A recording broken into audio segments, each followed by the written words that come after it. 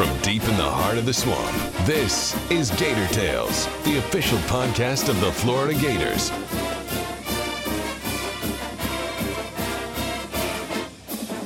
Gator Tales is brought to you by UF Health, the official healthcare provider of the Florida Gators.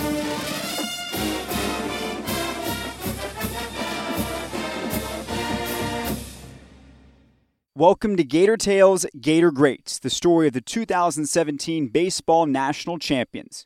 On our last show, we took you through the regular season for the 2017 team as they formed their identity, ultimately becoming a unit anchored by dominant pitching and a scrappy offense that just seemed to find ways to get the job done. After winning the SEC regular season title but getting blown out and mercy ruled in the SEC tournament, the Gators earned the number 3 national seed and felt ready for battle, especially since the SEC put 8 teams in the tournament, the most of any league that year. This assured them the opportunity to stay home all the way through to the College World Series, so long as they kept finding ways to survive in each stage of the double elimination tournament.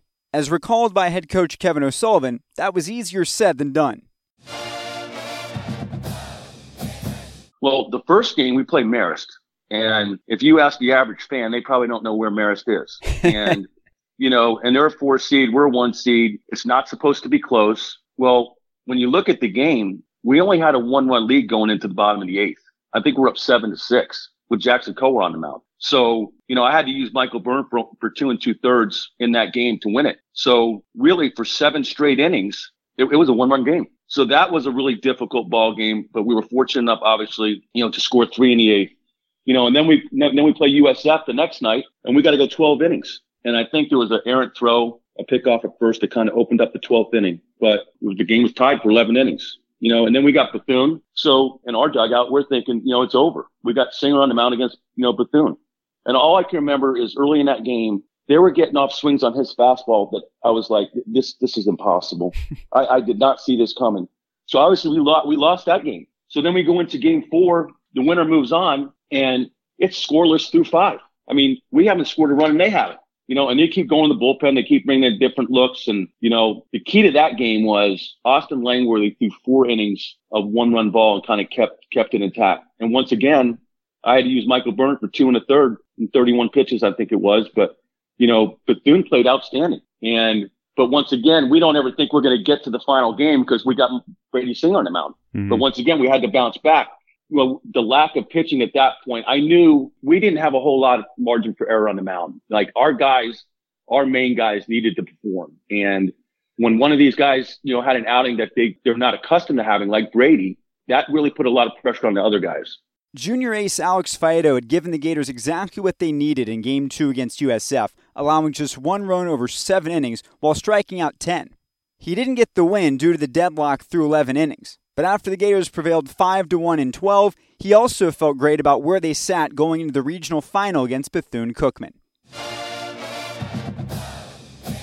The regional game, we had it set up perfectly. I mean, we won our first 2 games. We got to where we needed to be in the playing Bethune in the regional finals game, and I don't remember that game too much. I tried to erase it from my brain, but we ended up losing, and I think that was just kind of like we did a good job at bouncing back. So I guess I never really thought of it like this before, but that was kind of like the Auburn series. Like we let something get away from us, and then our games get away from us, and then we just had to turn it on. Like we kind of it was like a slap in the face, and we kind of knew that. We had to switch our mentalities up right away, and then we got a couple guys stepped up. I think Kirby threw against McMullen threw against Bethune. I think Langworthy threw against Bethune. It was two-way guys, so we were kind of out of pitching, and we ended up sliding by that game, and it was almost like a sigh of relief. We were like, man, what are we doing? Sophomore Jackson Coer got the win in Game 1 over Marist to improve to 12-0 on the year, despite his defense spouting a few leaks. And he knew how fortunate they were to have enough versatility on the roster to get through the weekend. Yeah, I mean, I kind of forget how stressful that all was. I mean, if you had told me Brady versus Bethune to go to, the super regional, I would have bet the house on it. It was one of those things, and those guys were scrappy and they beat us. And then we had guys. I mean, it's crazy. Kirby McMullen's career is just wild. I mean, he ended up starting that game, a deciding game, an elimination game, and as a freshman, that's just, you forget how stressful all that was because it all worked out in the end. The Gators got to stay at their park, but their next opponent had developed a reputation for launching balls out of whatever yard they happened to be playing in. Wake Forest came into Gainesville for Super Regionals with an eye-popping 100 homers under their belts, by far the most in the nation, and more than double the 47 Florida had produced that year. For the pitching staff, the game plan was relatively straightforward. I mean, the biggest thing with a team like that, and when I pitched, I did the exact opposite of what I'm about to tell you, so I gave a bunch of runs. Biggest thing with a team like that is a one-run home run is not going to beat you. So what I think our approach was, hey, like no free bases, good defense. If they hit a couple solo shots here and there, that's fine. We're going to score. I mean, they could pitch, but that wasn't their strength that year. I think we felt comfortable we could score some runs. It was like, hey, if we get up a couple solo shots, we're fine. Where we're going to get in trouble is, falling behind 3-1 base hit, walk, and then the 3-run homer. That's what's going to kill you. Of course, I gave up a couple 3-run homers. I think, I didn't do very well on that, but that was kind of our approach going in. But I mean, that lineup was competitive, and I think there's going to be a couple of big leaguers from that lineup. This is where it gets interesting. So we play game one. So Alex Byard was on the mound, obviously, and they got a guy named Parker Dunshee who's throwing, it seems like an invisible fastball. We're hitting balls sideways and we're not on time. So Alex throws 4 innings, but we get rain. So when we come in, we're sitting here as a staff. We say, okay, we're not going to be able to run Alex back out there. Okay. But we know we don't have a whole lot of pitching depth. So the decision was made that we were going to throw Jackson Kohler out there and save Brady for game 2. But as time went on and the rain kept coming and coming and coming, I just made the decision that I didn't feel good about our offense. I didn't like the swings we were getting off. I didn't know if they were going to bring back Parker after the rain delay, which they did. And so I made the decision to switch it. I brought Singer out there to start the 5th, and Jackson was going to throw game 2. And it really came down to not from a lack of confidence with Jackson or more confidence with Brady. I just didn't feel good about us getting off good swings off this guy on the mound. So I anticipated that it was probably going to be a low scoring game, which it obviously ended up being a low scoring game. We just scored 1 in the bottom of the 11th again, to win. So it worked out great. Obviously, Brady pitched great. He threw 4 innings. And then Michael Byrne came back and threw another 3. So I'm not saying if we would have went with Jackson that it wouldn't have worked out the same way. It might have. But the decision to switch it up during that rain delay, ended up being the right decision for that game. The rain delays Sully mentioned aren't just an occasional inconvenience. There's something of a yearly tradition when tournament time hits in Gainesville, which means the players are well accustomed to these sudden halts and the underlying swampy conditions that cause them. I mean, I think playing for Florida, you just kind of get used to it, the rain.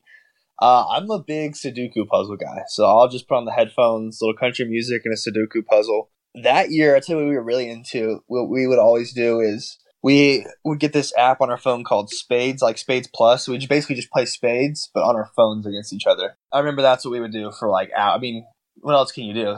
Because you don't want to sit there and just, stew on the game. And, in Gainesville, it's going to be over eventually. It's going to come and it's going to pass. So you just want to, take a quick break, don't stew on it. And then, get your body moving a little bit, stay warm as you can. But take your mind off it because it's going to rain a lot and you're going to have to get used to it. So we used to play cards on our phone, or I always do Sudoku puzzles. You get used to just kind of messing around on your phone. And I mean, trust me, we're all pretty good at sitting there looking at our phones. So we my generation's not too bad about rain delays. We can waste time with the best of them.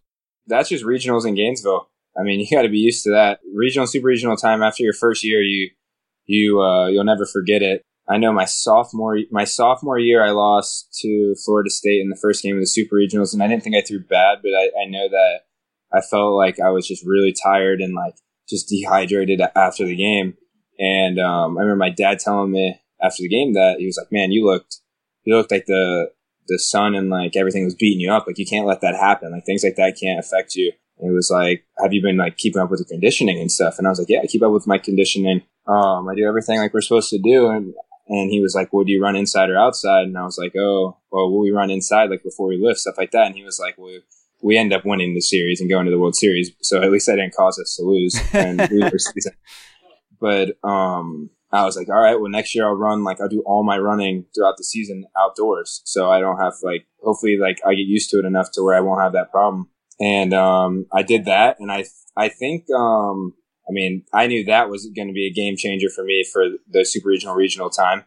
And I think that was huge. I mean, that really helped me at least. And I know I had to throw twice in that super regional. I had a long outing in the regional, and I think I was prepared for it because of that. So, like, I think looking back on the, maybe not every time you fail, but just looking back on like past instances and stuff like that can, make you better in the future. And that helped me for the playoff time in Gainesville. Because it beats up the opponents for sure. You can't let it beat you up. That's supposed to be your home field advantage, playing in the swamp.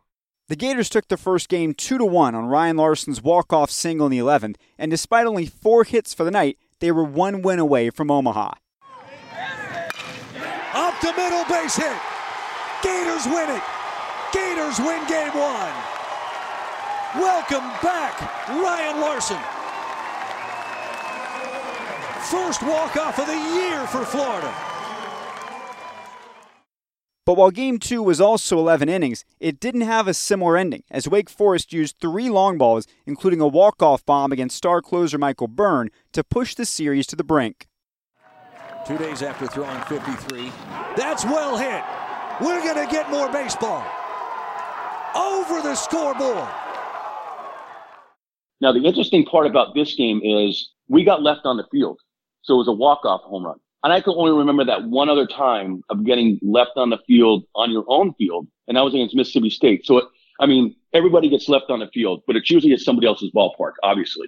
Because you're always the home team at home. Right. So it's a weird feeling. Like you're sitting there and you're like, you get left on the field, and you got to walk off the field from a walk-off from somebody else on your own field. So it's a really different feel. So then we get to game 3, and this is a really good story here too. We knew the rain was coming again. So we tried to delay, let this storm go through, but obviously the decision was made to start the game.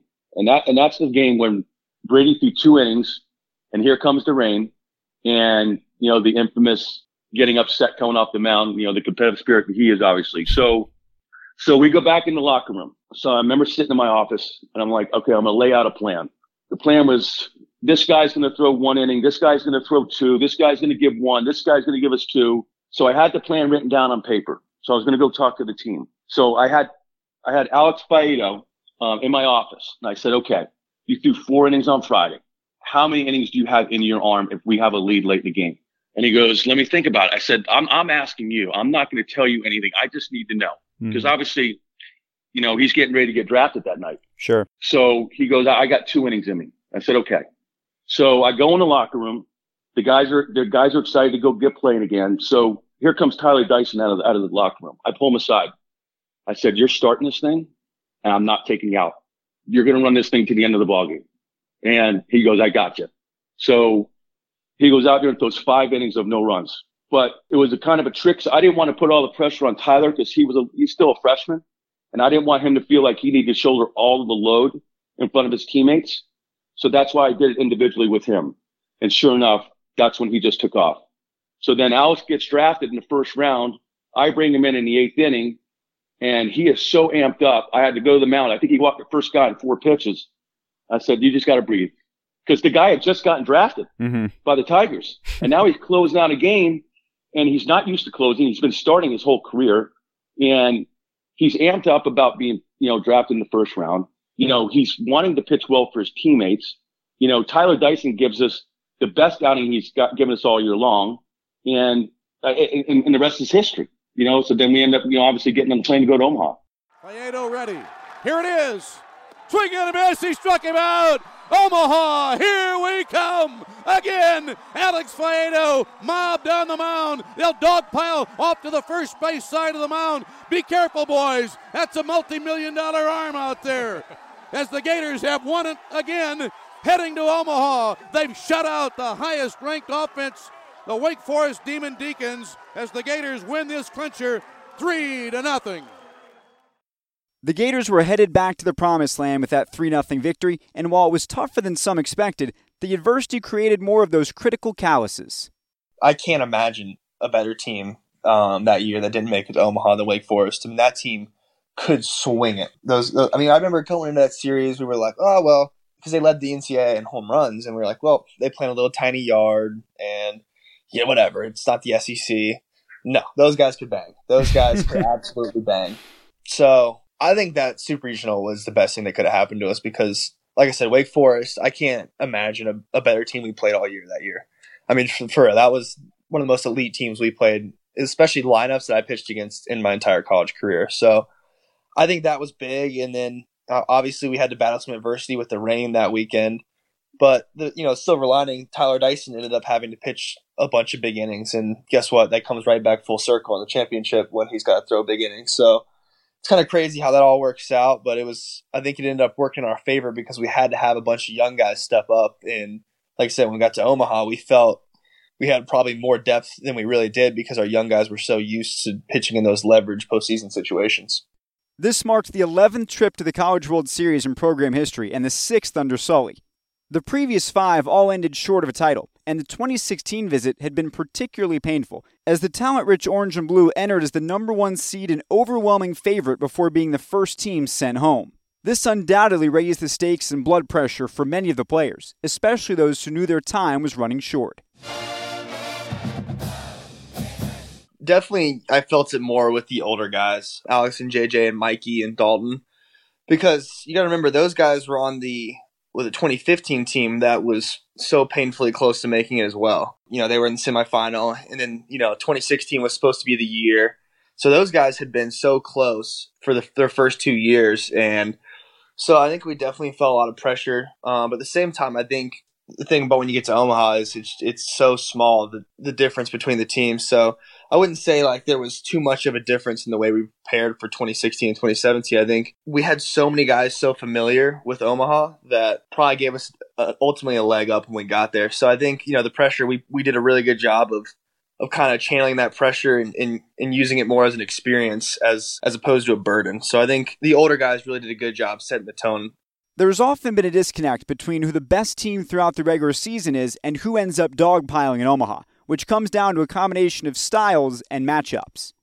Obviously, TD Ameritrade is a really big ballpark. Mm-hmm. And the thing is, the style of play to win in the SEC is not small ball. It's a totally different game. Mm-hmm. The ballparks are smaller. There's bigger, stronger kids. The bunt game isn't a major big deal in the offense. It's not like the West Coast. It's more of a power game. But when you get out to Omaha, if you hit balls in the air a lot, you're not going to be successful. So I think that's the biggest thing is when you get out there, even though we won games a certain way throughout the year, we're going to have the ability to adjust our swings just enough, not overdo it, but stay in the middle of the field. Because if the wind's blowing in, and obviously it's a big enough ballpark, there's a lot of outs in the air. And I think, like I said, we were able to do that year offensively out there. It's also about managing nerves, which is easier for some than others, especially when you factor in experience on the biggest stage. For me, I was super nervous because my freshman year I didn't get a chance to pitch, so I was I was kind of wired, and I had a long time to wait, which was good because when you win the first 2 games, you end up getting a lot of time off. So I was just kind of sitting there stewing for a while. But I mean, it's no secret when you get to Omaha, the biggest thing is winning the first game. If you have to come out of the loser's bracket, it's just tough. I don't care how good your pitching staff is. That's a lot of innings to eat up. So I think Alex setting the tone against TCU, I think that was probably the biggest thing for us. I'm sure he wouldn't tell you that. But again, I can't say enough about how good of a job he did that year of just being a leader for our staff. So, I think when we won that first game, and then obviously, Brady was unconscious in that postseason, and he was lights out the next game. I think putting yourself in that position puts your mind at ease. Obviously, I didn't hold up my end against TCU for the third game, and Alex had to bail me out. But I think winning that first game is probably the biggest thing. And like I said, my freshman year, we lost that first game. It's just tough. I don't care how. That year we had as good a pitching as anybody, but it's just hard to dig yourself out of that hole. I really learned my junior year. That first game that I pitched, I give Logan Shore a lot of credit now, knowing this, because I've been able to know this being the Sunday starter for the 2 years previously. Whenever I felt like I had a good start or we won that game on Friday, like we instantly won the series. Like we won the series or swept a team, and I just felt like all the momentum was on our side. And Logan Shore did that so often that like I never got to appreciate it. But I knew that going into the World Series, if we could win that first game, it would be kind of like that same situation. And we were able to put in a good team win together, and we got to win that first game. And we kind of got the ball rolling. Brady did his thing right after that, and then Jackson threw well. He struck out 1 million people. I don't remember if it was like 12 or 13 guys. He just pitch count went up because he was striking out too many guys. And so we ended up losing that game, and I just kind of just felt like it was just like restarting again. But I think that first game really set us up. I always feel good. I think the biggest thing is I've gotten better on how to handle a lot of the different distractions and things out there. And, sometimes having less control, you have more control. Sometimes, it's hard enough to play this game, but then, sometimes you get in that situation where you have too many rules, too many deadlines during the day, too many meetings, and the kids get paralyzed. But I think the biggest thing, if you can win game one, which obviously Alex, once again, pitches 7 innings against a really good TCU team and gives up no runs, strikes out 11. Michael Byrne does his thing. And then obviously once Brady was able to go out there the second game and beat a really, really, really good Louisville team, I think at that point, we started to believe we could do this. The Gators beat TCU 3-1 in their opening game on Sunday, then defeated Louisville 5-1 on Tuesday. A 2-0 start means you're 1 win away from the finals, but it also gives you multiple days off to wait for the semis, time that everyone uses differently. I mean, I was lucky.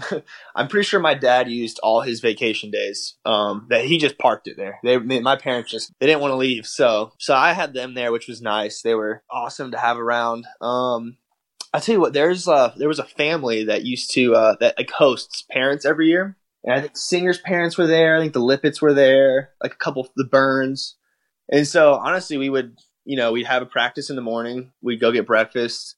We had this one spot downtown we'd go to for lunch every day, and then our parents would come scoop us up, and we'd go hang out and just kill time, play cards, whatever, watch TV, watch the games. I remember I was finishing up finals.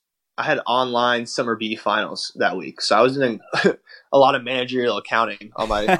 I remember that. I remember the night before the national championship game, or the day before, like the day of, like the day we won it. I finished my last assignment like 10 minutes before the bus ride. Oh, wow. So I remember doing a lot of that. I remember that was brutal. I was sitting there on my laptop doing accounting. But I think a lot of us were in summer school, actually. So that was actually kind of nice probably for the boys to just get their mind off it. But like I said, we got good at killing time. And I think a lot of our families just decided to burn their vacation days and park it. And I think that was nice for all of us to have a family there. TCU once again greeted the Gators in the semifinals, and just like each of the previous rounds of the tournament, Florida was taken to the edge following a 9-2 loss to the Horned Frogs on Friday. But just like the tussles with Bethune-Cookman and Wake Forest, Florida proved resilient behind Alex Faedo and shut out TCU 3-0 on Saturday to reach the championship series. The other two semifinalists were number 1 seed Oregon State and number 4 seed LSU, both more than formidable challengers. And whether or not the Gators had a preference of who would be in the other dugout come Monday, they were just grateful to be on even footing in terms of rest and games played. I think the biggest thing that year was, well, you have to remember that was a season that Oregon State was unbelievable. I know they won it the next year. They pulled an us, where the year they were supposed to win it, they didn't, and then the next year they ended up following it up. So that year, that was the year that Oregon State, they lost like 3 games. They were unbelievable. And them and LSU beat each other up in the semifinals. So it was nice because it kind of made up for us not, Alex having to go out and pitch the 4th game against TCU. So we had the big pitching matchup early. I mean, they were just kind of Johnny Holstaff versus Brady, and that's a good matchup for us, obviously. So I remember we were watching. We didn't really care who we played, but we were just happy that they were beating up on each other, and their pitching staffs were kind of getting run through. LSU ultimately joined Florida in the finals, setting up a conference showdown not too dissimilar from Florida's last trip to the championship series, which saw South Carolina prevail over the Gators back in 2011. Taking 2 of 3 in the LSU series in Gainesville nearly 3 months prior served as a key point in the Gators' turnaround after the early stumble at Auburn. And now they had a chance to claim their first national title against one of the most prestigious baseball programs in the country, with 6 championships to their name. We always had a good little home crowd of like family and friends and Gator fans. TCU had a pretty good crowd whenever we played them, and so did Louisville. But I mean, it was a lot of just like baseball fans, people that go to experience Omaha. But when we played LSU in the finals, like both those games felt like I was in Baton Rouge for like a football game. There was just like 95% of the entire stadium were LSU fans. And I mean, they travel well. They're a great fan base. And that made it really fun. I remember we went out there for BP and like they were all like had their flags hanging and stuff like that. I'll never forget it. And it kind of felt like David and Goliath. Like it felt like they had all the advantage. It was perfect for us because we were like, that's fine. Like we know we're a really good team. We know like we were playing with confidence and we knew Brady had game one. So we felt good, but it was weird because we felt like no one else thought we were ready to go. Well, I think playing LSU gave us a little bit of comfort, and I probably can't speak for LSU, but they probably felt the same way because we knew our club so much. So we really didn't have to spend much time at all on scouting reports. So the main focus was on our team. And I felt good going into game one. I mean, who wouldn't with Brady Singer on the mound? And obviously the big turning point in that game, if you recall, Horvath made an unbelievable throw from right center field to second base. I think it might have been Robertson, the shortstop, who tried to stretch a single into a double. Mm-hmm. And we only, and that was late in the ball game, but that throw that he made was an incredible throw. And that just totally changed the momentum. I think it was the 8th inning, of that ball game. And obviously we ended up winning that ball game by a run. So LSU obviously had to take that first game and just piece it together. And, I think Brady did a great job, obviously, of not, trying to do too much. I mean, that's a big spot for him. I think he had a lot of pressure because he was supposed to win that game, but he did a good job of just filling it up and doing his thing. That play Nick Horvath made in center, throwing out Josh Smith at second, I think that's one of the better plays I've ever seen in my life, given the circumstances. I mean, that's a 1 in a million throw, but he makes it look so easy. So I think that game was awesome just to get that under our belts. And then we knew the next 2 games were going to be a battle because they had Poche and Lang. Left field. Caught. And it goes as scripted for Kevin O'Sullivan in Florida. Brady Singer, Michael Byrne. And they win game 1.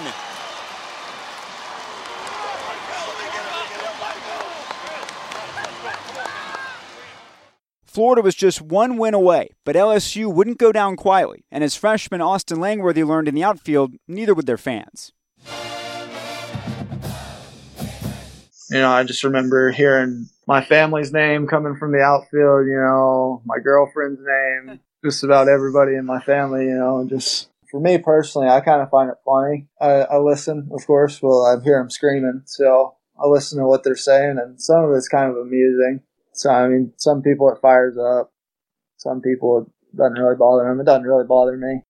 Given how important pitching was to the success of the team at this stage, Sully knew he could be in a tough spot if it came down to finishing a tight one in Game 2, as star closer Michael Byrne had been used extensively in the last few days and might not be able to give the Gators what they needed. This wasn't exactly a secret, at least to one of Florida's arms that was looking for a way to contribute.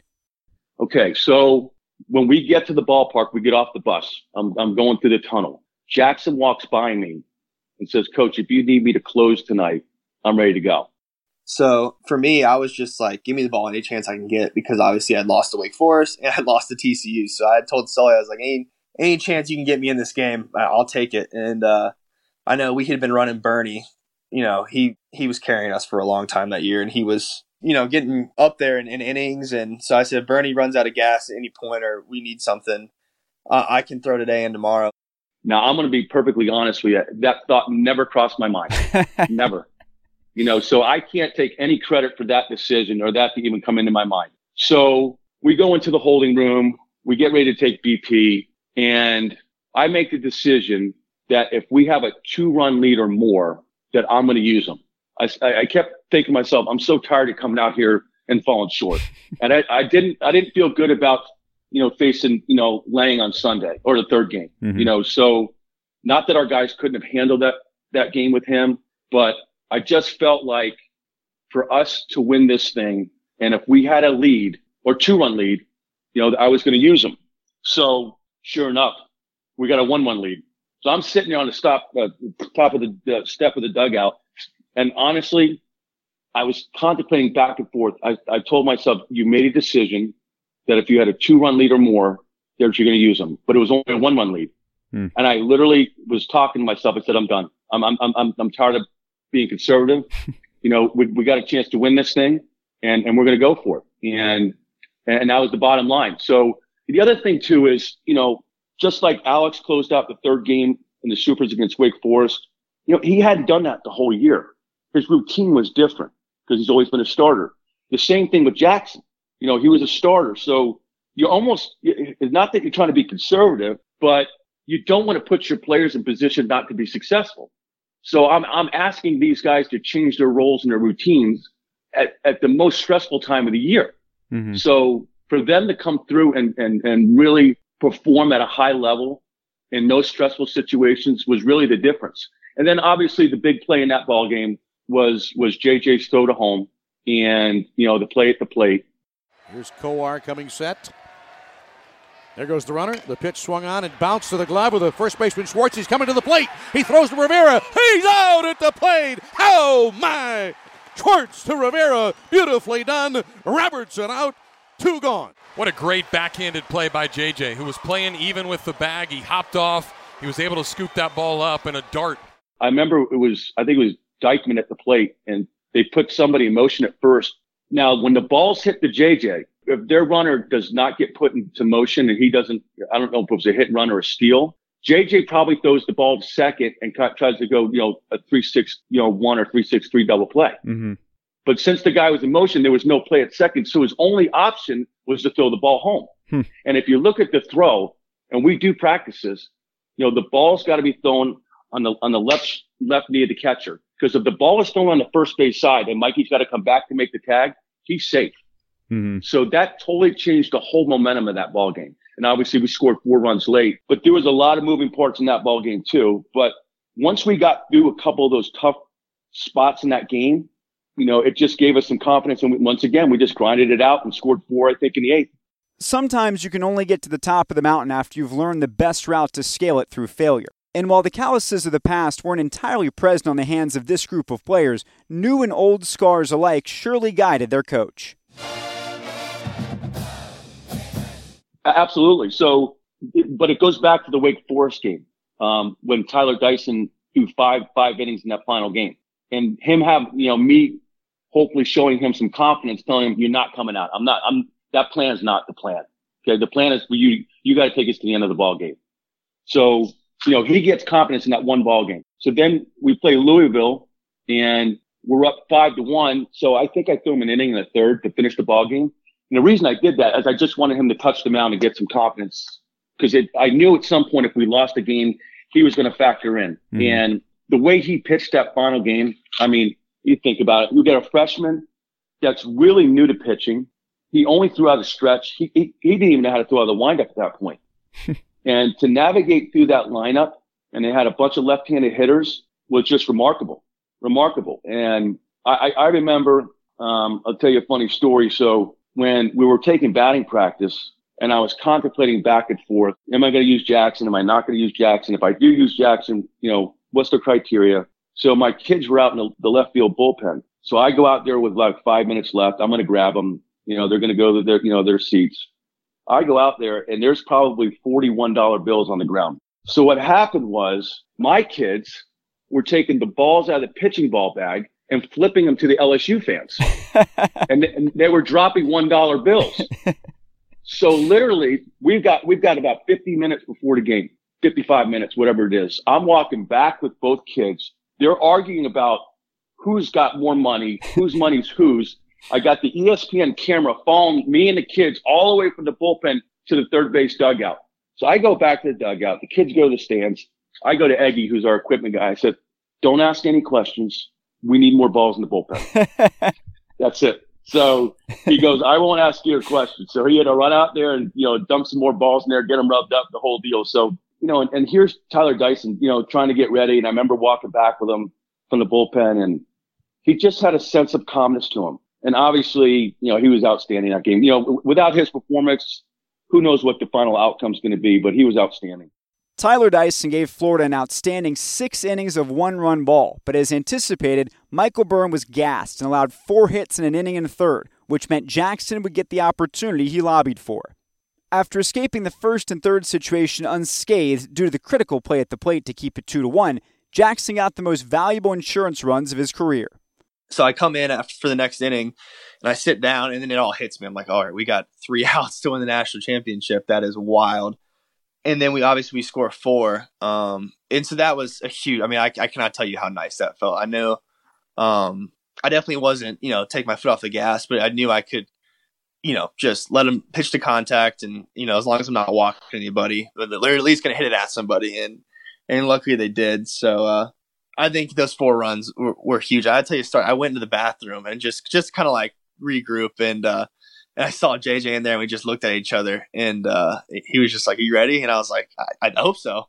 And he just gave me a slap on the butt and was like, "Let's do it." And I went out there, and I think when we scored those runs, it was like the biggest sigh of relief. I think that makes it just felt like I could go out there and not be as precise, and that helped me. Few in the Florida dugout had been to the College World Series as many times as Mick Hubert, and the longtime voice of the Gators was calling his final baseball game on radio for the team. Those 3 outs in the 9th inning, I don't know how many minutes, it seemed like it took 3 hours to get those 3 outs, because it was you were just sitting on the edge of your seat every pitch. And really, for the most part, I was fighting back to tears almost on every pitch. And certainly when there was 2 out, at this point, Jeff had already gone down to the field to do the post game down on the field. I was up in the booth by myself, and I was really trying to hold it together as best I could. And then when it happened, when I got that final out, it was just unbelievable. It was the whole history of Florida baseball had finally come full circle to winning that national championship. And I was so happy for those guys and for Kevin O'Sullivan, who really, put this together.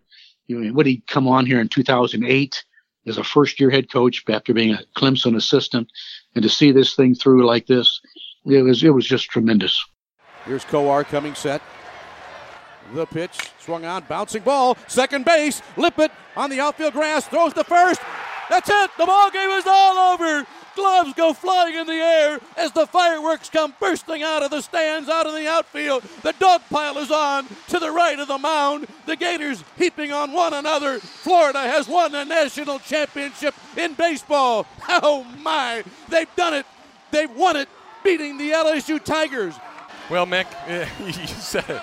103 years this has taken, and I've gotten to be a part of this for a really long time and got to come here as a player and so many times as a broadcaster, and just to see that celebration on the field and what it's all meant and how hard these guys work day in and day out. And this wasn't the best team to be here at the College World Series, but they worked hard, they played together, they had fun, they enjoyed themselves, and now the ultimate enjoyment they get to experience here at the College World Series. Just an unbelievable moment, and it's something I know you'll never forget, I'll never forget, and it's just amazing to be a part of. Oh, my. Not a lot of words left, Jeff. Nope. I don't think you can really explain it in words. I think it's more surreal than anything. I mean, you got every emotion in the world running through your body. You got excitement. You're so happy for the players. You're so happy for your staff. You're so happy for the University of Florida. To be a part of the first national championship. I mean, it's awesome. But I don't think at that moment you feel all those things. I think you just keep changing emotions. And obviously the first thing you want to do, you want to watch your players celebrate, but you want to go shake Paul Maneri's hand and his staff. I mean, because they obviously had an unbelievable season. So you don't want to get caught up in your own deal and not show some sportsmanship, obviously the best sportsmanship you can, because I've been on that side too. Because when we lost to South Carolina, Ray Tanner and his staff, they were outstanding. I'll never forget that. So I knew there was going to be a time and a place where we were going to be able to celebrate. But at that moment, I wanted to, congratulate Paul and his staff on what a great season, they had, because I felt that disappointment too.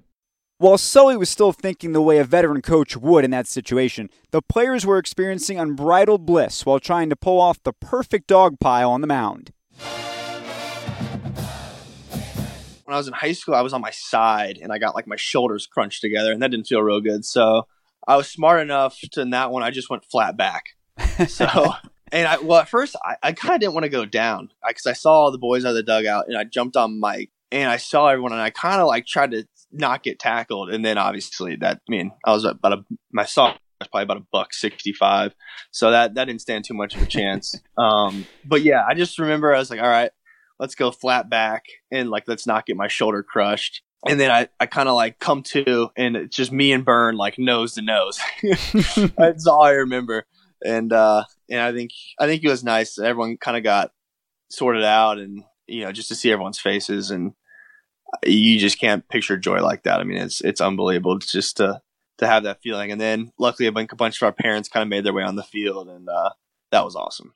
I just remember sprinting in and jumping on the pile, and just the sheer joy that's running through you. You know, hug all your teammates, all your coaches, and then, you know, of course, your family gets to come on the field, get to see them, give them a hug, enjoy the moment. I mean, it's such a great feeling. Like, it was awesome, like, during, like, when we were dogpiling, when we were celebrating.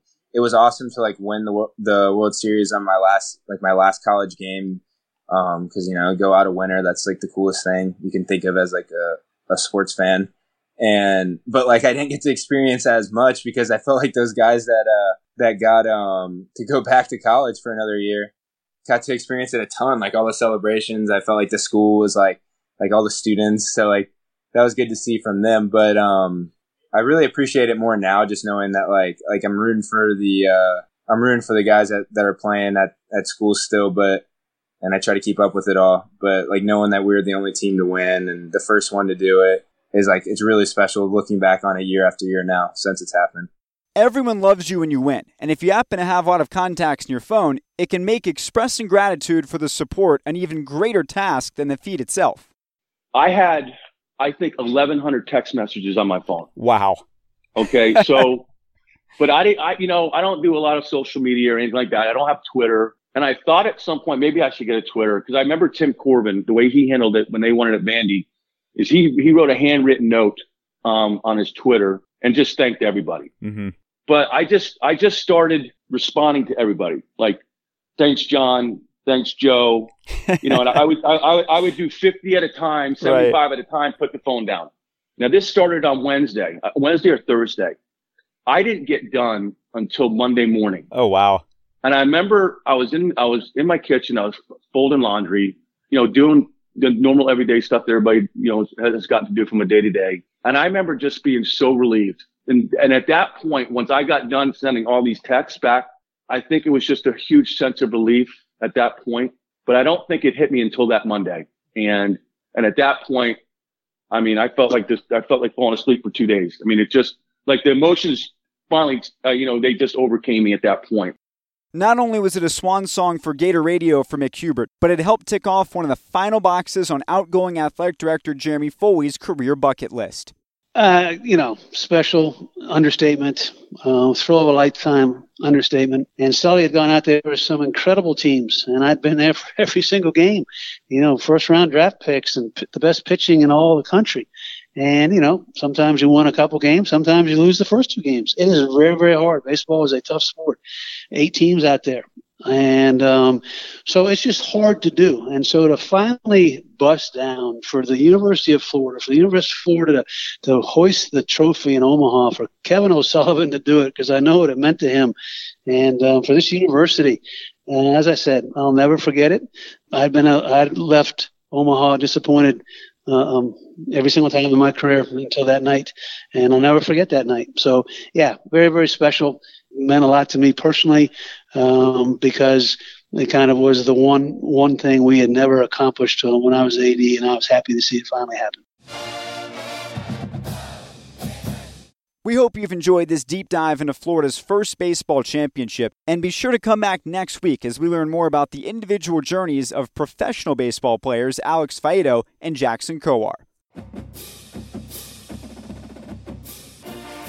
Until then, I'm Adam Schick. Thanks for tuning in to this installment of Gator Tales, Gator Greats.